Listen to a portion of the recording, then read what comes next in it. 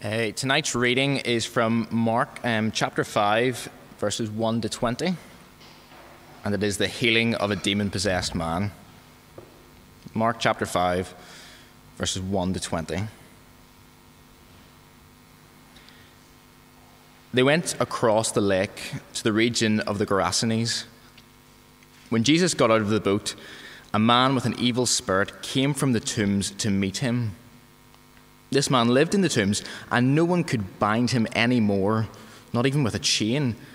For he had often been chained hand and foot, but he tore the chains apart and broke the irons on his feet. No one was strong enough to subdue him. Night and day among the tombs and in the hills, he would cry out and cut himself with stones.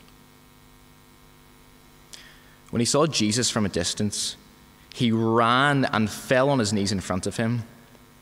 He shouted at the top of his voice, "What do you want with me, Jesus, Son of the Most High God? Swear to God that you won't torture me."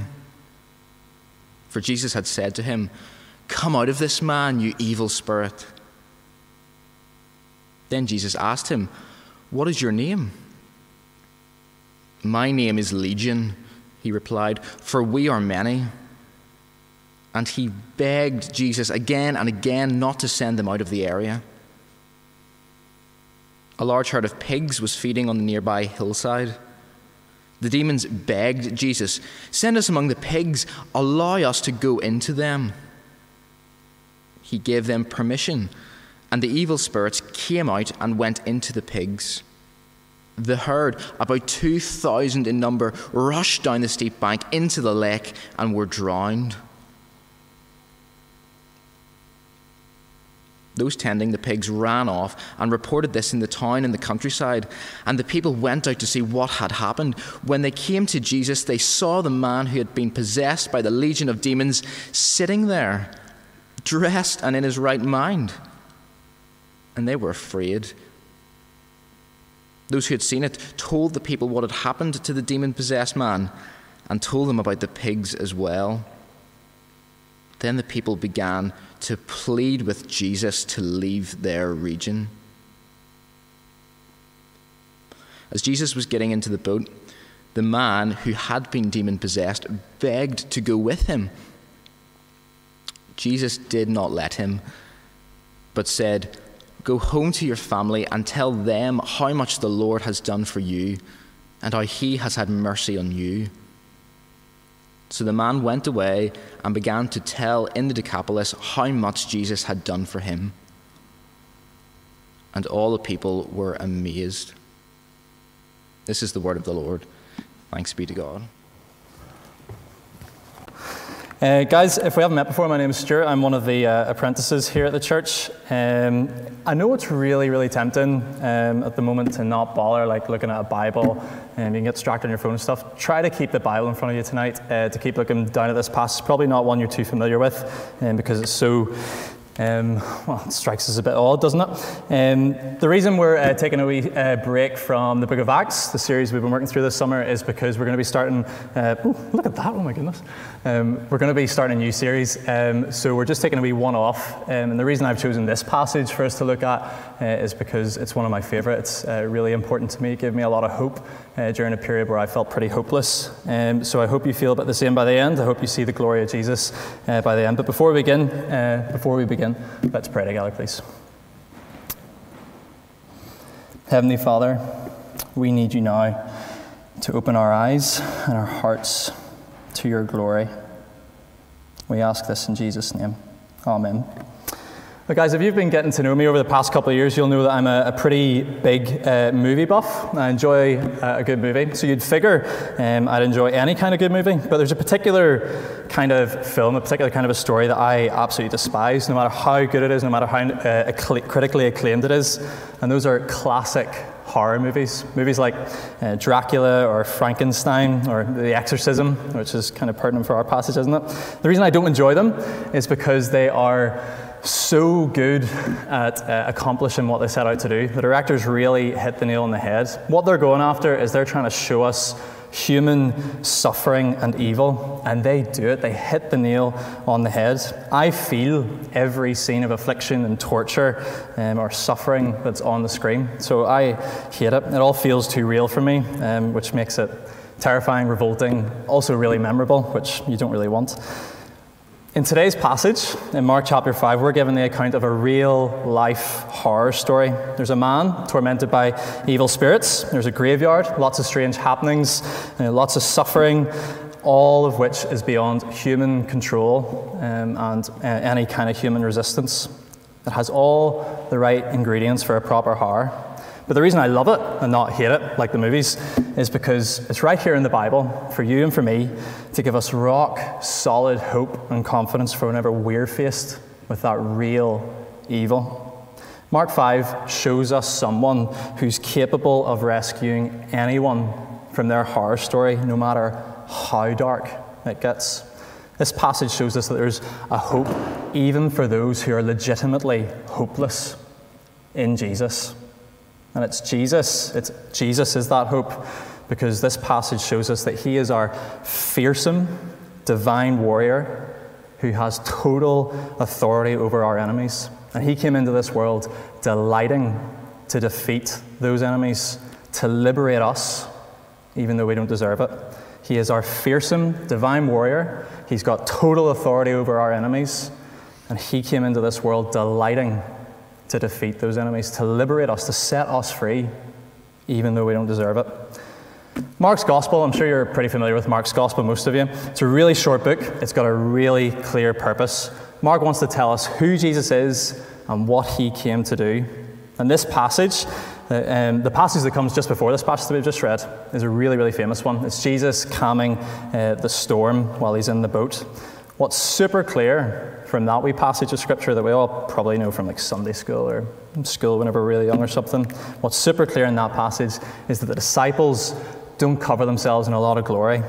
They don't really get who Jesus is or why he came. They're not really grasping much about him at this point. And that's why that passage closes with a question. Jesus asks a question to the disciples at the end. And actually, if we're paying close attention to the Bible, he's asking us the exact same question. So if you've got a Bible open, look at chapter 4 and verse 40 of Mark's Gospel. Jesus asked the disciples this question: have you still no faith? As in, don't you get it by now? Don't you know who I am? So that's the question which tees up our passage this evening. Have you still no faith? The disciples have been around Jesus for a while now. They've seen firsthand miracle upon miracle upon miracle. They have heard Jesus' incredible preaching, and they still don't get it. They still don't understand who he is or what he's come to do. So it must be really easy for us, as readers at this point. We've been told from the beginning of Mark's Gospel exactly what's going on. For us to roll our eyes, that would be really, really easy. But actually, the Bible teaches us that you can't see who Jesus really is. You can't understand who Jesus is or what he came to do unless God himself gives you the ability to understand, the ability to see who Jesus is. You can grasp it up here, even, like you can go and get a theology degree, but you might not necessarily understand it here, in your heart, in the core of your being. You may not understand the urgent relevance of Jesus, even for you, and what he accomplished in his life. So here's the test for you tonight to see whether or not you've started to understand a part of the immensity of Jesus and his mission. And that is, if Jesus is just another ornament on the shelf of your life, rather than the whole point of your life, the whole focal point, if Jesus doesn't dominate your life, then it's worth slowing down tonight and asking yourself the question, do I get what Christianity is all about? That's the question the Bible's asking us tonight. So hopefully you'll see by the end of this sermon that Jesus is worth trusting, he's worth your absolute confidence, and he is worth your love. That's what I got from this passage years ago. So the disciples moved from seeing Jesus calm one storm to calming another storm in chapter 5 and verse 1, if you look at it with me. The second storm is inside a man. It's within him. He has what's called an impure spirit, literally meaning an evil spirit. It's morally corrupt. And this man rushes down toward Jesus as soon as Jesus sets foot on the shore. So as we focus in a bit more on this man, the first point that's jumping out of this passage that we need to learn from God's word is that Satan enslaves mankind. That's from verses 2 to 5. Satan enslaves mankind. Now that might feel really simple to you, especially if you've been to church for a long time. You may feel like, oh my goodness, okay, this is going to be one of these simple sermons, Stuart. Not going to learn much here. But then why is it that every single one of us are so casual about our sin, so nonchalant about our sin? When most of us sin, it doesn't even come up on our radar. That's how desperately we need to learn this lesson constantly. So there's just no danger in us being too familiar with this. Jesus says elsewhere in the Bible, everyone who sins is a slave to sin. So we got to wake up and we got to realize the seriousness of the situation, and not just I'm in, not just that you're in, but the whole world, every human by default is in. Sin is satanic. When you sin, you are raising up a flag in support of Satan. But the helpful thing about the first few verses of this passage is that it lays bare for us the end goal of Satan and the dead end of sin. It makes it as plain as day. Have a look at verses 2 to 5 with me.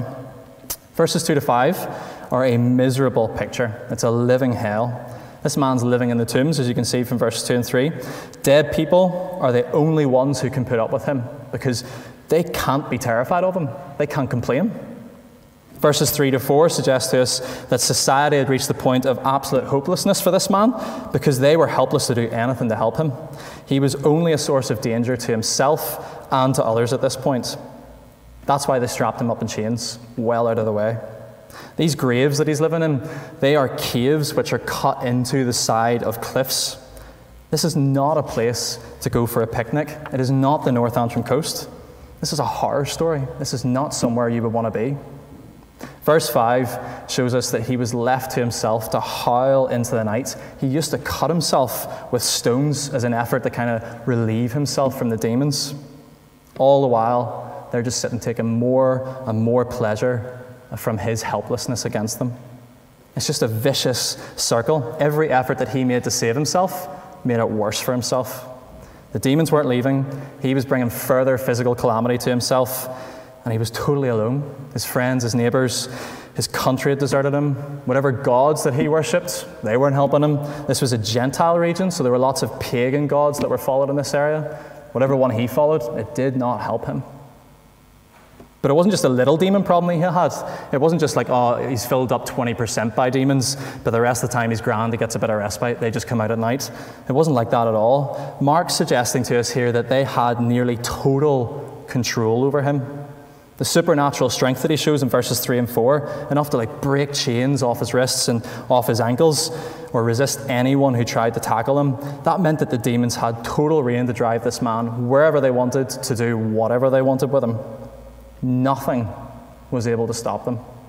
Even the name Legion, look at verse 9 with me. The demons call themselves Legion, for we are many.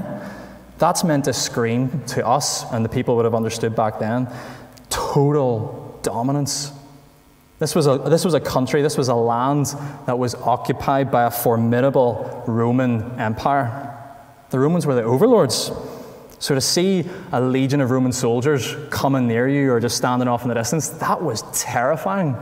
These were 3,000 to 6,000 men armed to the teeth, and they were there to keep you in check, to make sure you're doing what they want. So this gives a really clear picture of the extent of the man's problem, doesn't it? There's no tricks here. The supernatural strength of this demoniac is not an illusion. This is not Darren Brown on Channel 4. This is not lock-picking that he's doing whenever he breaks free. He was filled with the forces of hell, and they loved to make a show of their strength, to terrify the people around them, and to destroy the man that they had in their clutches. They'd set themselves up as Lord, as king over this man, and they made his soul like a playground. They'd made his soul a paradise for themselves. So that looked like pain, terror, torture, wildness, isolation, hopelessness, darkness. That's the end of the path in following Satan. I said this is really helpful. This is a helpful few verses for us because it shows us, it makes plain to us the way of Satan. That's why it's here in the Bible, because Actually, most of the time, Satan's work doesn't look like this man. Most of the time, people look very, very, very happy following Satan. The vast majority of non-Christians we know are not living in a graveyard. They are not possessed by an unclean spirit. They insist they're free to do as they please, independent of any God or his claim in their life. They are the captain of their own destinies. They feel like, I get to go wherever I want, do whatever I want. I don't answer to anyone. It all sounds fantastic on the face of it, until you consider one thing. The Bible teaches us that the primary way that we can spot the work of Satan in this world is not a ghoul in a graveyard or a haunted house or a particularly strange fellow who talks to himself. It's wherever Jesus is rejected. You may have read this passage before and thought, this is irrelevant to me. I can't really learn too much from this in my Bible study. Move on to the next passage. But God's word makes clear that Satan's primary work is unbelief. If you've got a Bible, you flick with me to 2 Corinthians chapter 4, verses 3 and 4. If you haven't got a Bible, don't worry about it. I'll read it out for us. 2 Corinthians chapter 4, verses 3 and 4. Really helpful in explaining this to us. From verse 3 it says, "And even if our gospel is veiled, it is veiled to those who are perishing. In their case, the God," notice the small g there, "the God of this world," Satan, "has blinded the minds of the unbelievers." Why? "To keep them from seeing the light of the gospel of the glory of Christ." Satan's primary work is unbelief. It's to stop people from seeing the gospel, seeing the glory of Jesus, seeing their need for the gospel, seeing its urgent relevance for them. You can actually, in our proper passage, Mark chapter 5, flick back there with me, you can actually see the typical work of Satan, just the run-of-the-mill work of Satan later on in the passage, down in verse 17. So look at chapter 5 and verse 17 with me in Mark to see the reaction of the local residents. They beg Jesus to leave the area after seeing that he'd rescued this man. They rejected him, and it's not a casual rejection. They weren't indifferent about it. They begged him to leave. That is the work of Satan. That is madness. They are turning down the one person who is powerful enough and loving enough to liberate them. These people were happy with their comfortable wee lives, doing whatever they wanted, free to believe whatever they wanted, whatever suited them, whenever, getting comfortable, making some money. That was it for them. Absolute madness. So the world may seem free on the face of it, but it's only going where the small g God of this world wants it to, and that is not into life. He has come only to steal and kill and destroy our lives, just as he's done to this demoniac, to this poor man. This unbelieving world is just a puppet dancing on strings, and it is Satan who's making it its toy. So that's the man and the locals stuck in this hopeless state. They are beyond all human help. They're resistant to the Lord. They're enslaved to Satan. They're heading for an eternity that looks a little like what this man's experienced. The three great enemies of all humans, Satan, sin, and death, all of them were winning out against this man. All of them are winning out against these people. And it wasn't a close contest. And the exact same is true of every single person who's ever lived. That's the dire situation that this world's in. That's why being here is urgent. There is good news, though. You'll be happy to hear. There is a hope, even for the genuinely hopeless. Here's the kind of movie I love. You know, like whenever you can't fall asleep and you flick on Film 4 or something, and there's always like some cheap action movie that's blasting away. Old Vietnam prisoner of war movies, I love them.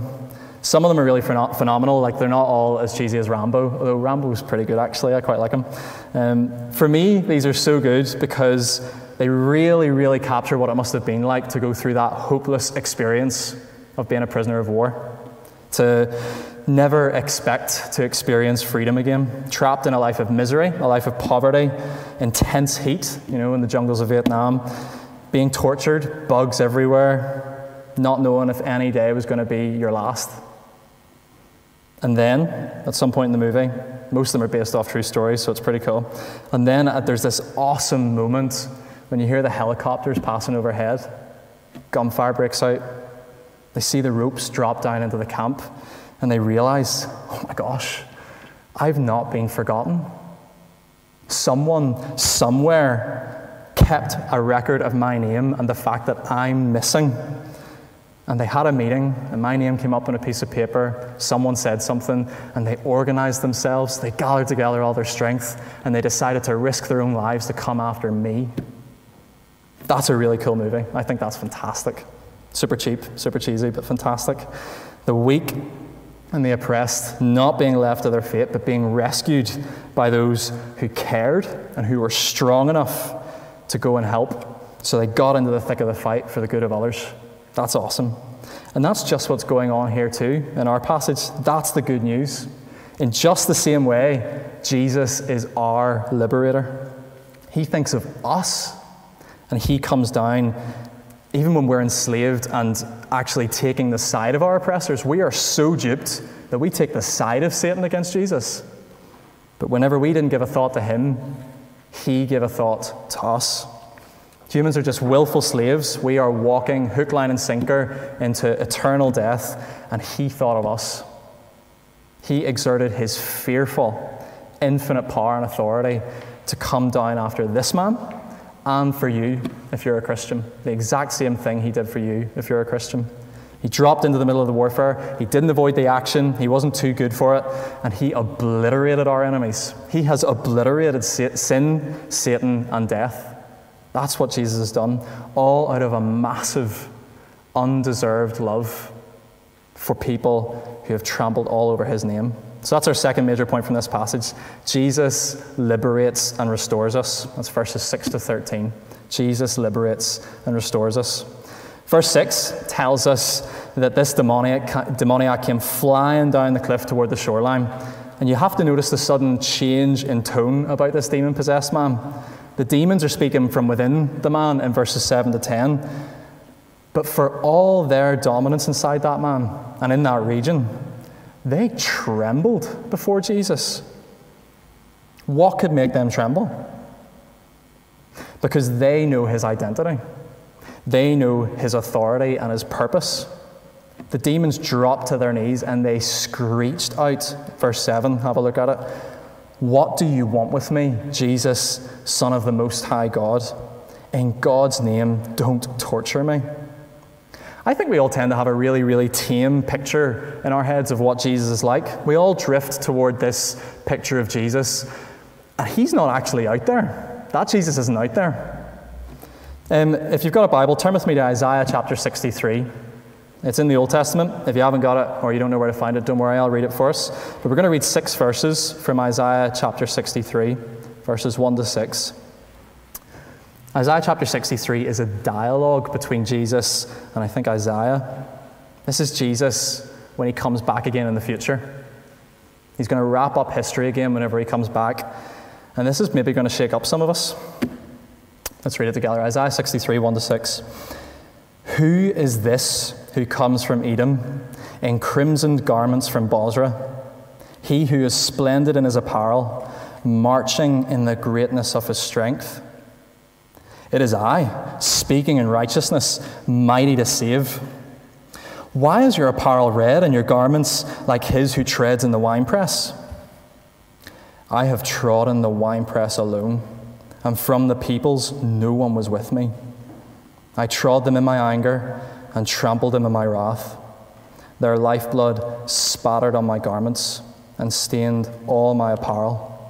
For the day of vengeance was in my heart, and my year of redemption had come. I looked, but there was no one to help. I was appalled, but there was no one to uphold. So my own arm brought me salvation, and my wrath upheld me. I trampled down the peoples in my anger. I made them drunk in my wrath, and I poured out their lifeblood on the earth. That's the terrifying picture of Jesus that is still to come in the future. And the demons knew that very well. That is what they're sitting thinking of when they beg Jesus not to torture them. They know that that moment's coming. They know that's the power of Jesus and that he is fierce against evil. They know better than the disciples do at this point, and maybe they know better than us, if that's shocking to us. 1 John chapter 3 and verse 8 in the New Testament tells us the reason the Son of God appeared was to destroy the devil's work. The disciples, they still hadn't grasped who Jesus was when he calmed the storm. They were left shaking and asking each other, who is this that the wind and the sea obey? Well, this passage is asking us, who is this that a formidable legion of demons begs for mercy from? He is the authoritative, all-powerful Son of God, and he is our liberator. All of creation bows to his will. If there is any doubt in your head or in your heart about who Jesus is or what he came to do, just sit in this passage and think about the evidence that's here. The demons know his identity, and he is their greatest fear. Look at verse 7. They know that he's going to be the one to cast them into hell forever. He's going to be the one to do that. Evil is no match for Jesus. What a huge comfort for us Christians that we've got this fearsome, all-powerful warrior on our side because he's brought us over onto his side. Not because we deserve it, but because he's chosen to have mercy on us. He has chosen to have mercy on us. He has chosen to treat us with kindness when we had trampled over his name. He's that kind of a Savior. He is mighty to save. That's what Isaiah 63 said. He is unrivaled in power. Nothing can stop him from carrying out whatever his kind, gracious heart wants to do. That is a huge comfort for us. That's what we see in Jesus healing this man. There were plenty of Jewish exorcists at this time. They went about, believe it or not, armed with like code words and rituals to try and cast out demons from people. No one had helped this man. But Jesus did. He was given up for dead. He was actually, in fact, he was worse than dead. He'd been totally engulfed by hell to the point where when he opened his mouth, it wasn't him that was speaking. It was the demons who were speaking. Hell spoke when he tried to. That's how far gone he was. There has never been a more unlikely convert, maybe. But Jesus is the one who brings him back. Look at verse 15 with me. When they came to Jesus, they saw the man who had been possessed by the legion of demons. What was he like? Sitting there, dressed and in his right mind. This is here to show us that Jesus is able to liberate and restore anyone, and I mean anyone, no matter how far gone they are. There is no sin, there is no amount of sinfulness in your life, or in your neighbour's life, in your family's life, in whoever's life that you're thinking of, that he is not able to liberate and restore. And he delights to do this. This is why he came, to be the fierce, divine warrior that we oppressed humans need, to be that compassionate liberator that we enslaved humans need. So why would you wait? Why would you not call on this wonderful God? He promises elsewhere in Scripture over and over and over again that he will answer you when you call on him to free you. He will come and he will free you. If you're someone who's been coming to church for a while, maybe for your whole life actually, and you haven't really got a ball of what Christianity is about, or you're just like, is this really all that important? If you don't understand why Jesus had to die, if you were to die tonight and you were before God and he was to ask you, why should I let you into heaven? I own heaven, why should I let you in here? If you would say something like, I've been a pretty decent person, I'm a member in a church, I've been baptized, I'm all right, God, then you are still someone who is oppressed and blind, enslaved by Satan. That is your condition. You have to be liberated. You have to be set free, or else you're going to remain blind and you're going to keep marching after Satan until one day you face Jesus, and Jesus will not be fighting for you anymore. Jesus will be fighting against you in just the same way that Isaiah 63 sounded. That's the future. If you don't take Jesus seriously now, that's the future. But the good news for you right now is that Jesus is the one who is able, and you wouldn't believe how willing, to save you. He will set you free. He will restore you. He wants to give you life to the full. Now, maybe you feel actually, and I've been here myself, maybe you feel like you've got to the point where you'd say, no, Stuart, actually, you don't know me. You don't know how tight a grip evil has on me. You don't know how deep the effects of sin go into me, my own sin, the sin of others against me. You don't know. There's no hope for me being restored. For whatever reason you've got, I don't need to know it, you're hopeless. Slow down. Take a look at this demoniac again. You've got to hear this. He was gone. There was no desire for Jesus inside him. He hated Jesus. He was against Jesus. He was effectively worse than dead. We're not even told he calls in the name of the Lord. I've just told you to call in the name of the Lord. He doesn't do it. When he tries to speak, the demons speak. His whole soul is bound up with the will of hell. He wants what hell wants. That's how far gone he is. But he was rescued. Not because of anything inside him, but because of the unstoppable love of Jesus. He moves toward us, mighty to save. That's what Isaiah said. This man was instantly the full picture of health, spiritually, physically, emotionally. And Jesus is the same today as he was back then. He is at the ready now to help any of us, to restore us in just the way that we need. He knows better than us what we need. So put your hope in him. Ask for his help. Just ask. Even if you are so dead set against asking for help, you don't want Jesus, he can set you free from that. He did that for me. That's why I chose this passage, because I love it so much. Jesus did that for me, and he can do it for you. That's what he did for this man. It is not a coincidence that if you feel hopeless, you're hearing this passage tonight. So do what Jesus is saying. So, Jesus is our liberator who restores us, but, okay, we'll address the weird bit now. The way Jesus liberates this man here is a bit strange. Look at verse 12 with me. The demons say to Jesus, "Send us among the pigs, allow us to go into them." It seems strange at first reading. It's maybe even a little stranger that Jesus actually allows them in the next verse, in verse 13. It's really important for us to notice Jesus grants them permission. They can't do anything without his say-so. For all their dominance, they can't move an inch without Jesus allowing them. Every square inch of this universe is under the reign of Jesus.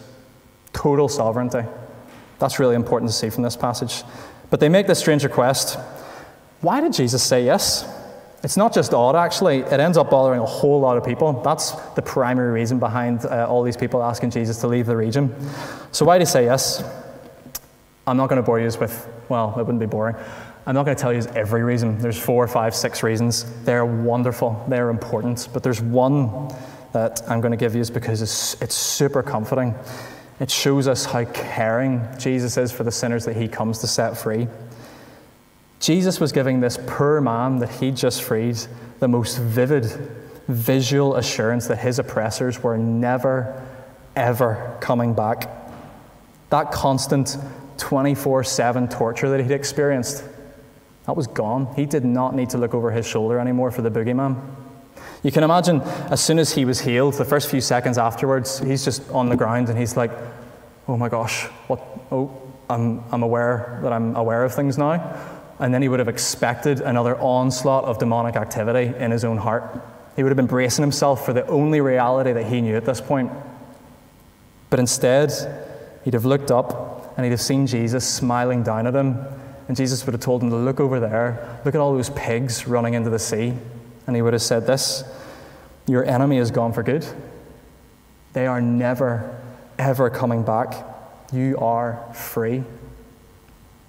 That's how much the Lord cares for the people that he sets free. He doesn't just do something and then walk off. He really cares that we are calm in our hearts and know that we are totally liberated forever. We are permanently saved from Satan, from sin, and from death even. So where do we see that most clearly? In all the Bible, where do you see that happen most clearly? At the cross, don't we? That's where Jesus wants to lift our eyes to. That's where Jesus wants us to look and see that we have permanently been set free. That's what he wants us to do this evening. Total freedom bought for us by Jesus at the cross, the mightiest act of his ministry, laying down his life, not fighting back, dying in our place, taking on the infinite weight of God's anger against our sin so that we wouldn't have to. So if you ever feel like you're too much for Jesus, that you're beyond the pale, that you're cut off, that you're alone, that you're isolated, you're hopeless, you just slow down and you remind yourself that Jesus came straight out of heaven and entered straight into the battlefield. He charged in there where the fighting was the thickest, where the heat wasn't just everything that Satan could do to him, but it was God's infinite anger burning white hot against our evil. And he didn't flinch. He ran straight in there because he, at some point in eternity past, had set his heart on your name to buy back your freedom because he loves you that much. We have an unrivaled God. We have an unrivaled Savior. If you aren't a Christian, you don't have this freedom, but you can have it.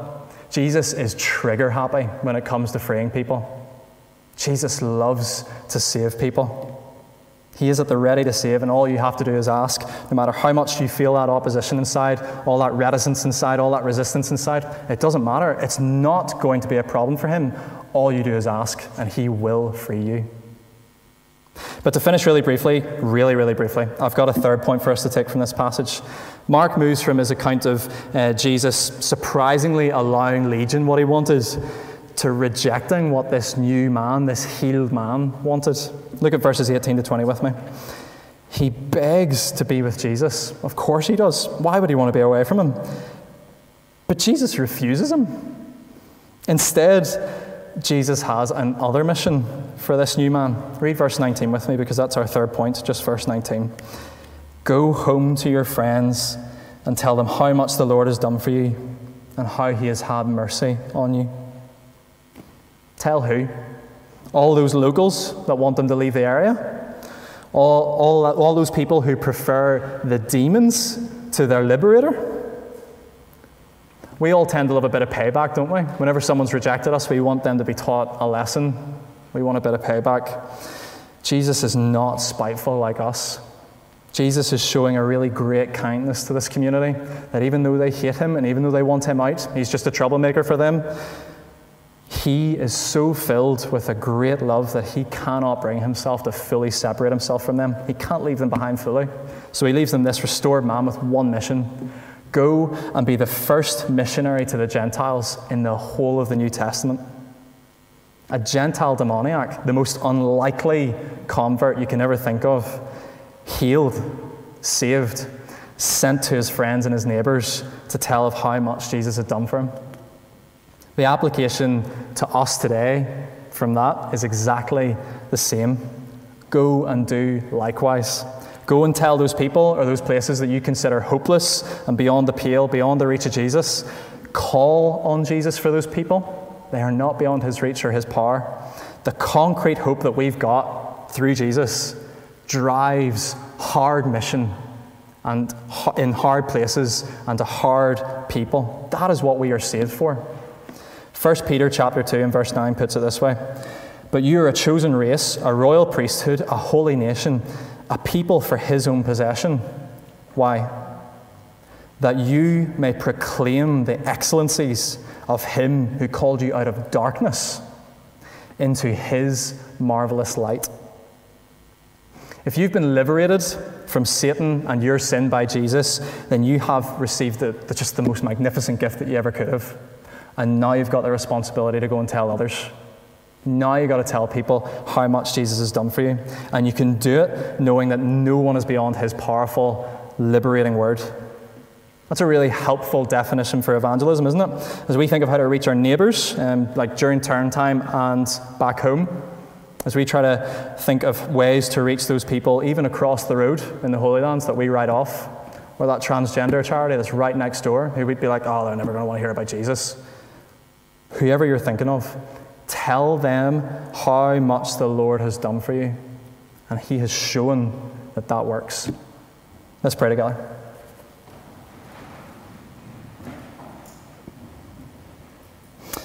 Heavenly Father, we thank you that you are so gracious that you sent your Son to set us free from our greatest enemies. Father, we all need that freedom, and so we pray to really know it by knowing Jesus. Set us free from our sin and Satan to live forever enjoying you. Help us to always remember your immense and fierce power that you love to use for setting undeserving sinners free. Help us to see our dire situation if we don't have the freedom that you give. And Father, we pray this year that you would set many free here in Belfast. It's in Christ's name that we pray. Amen.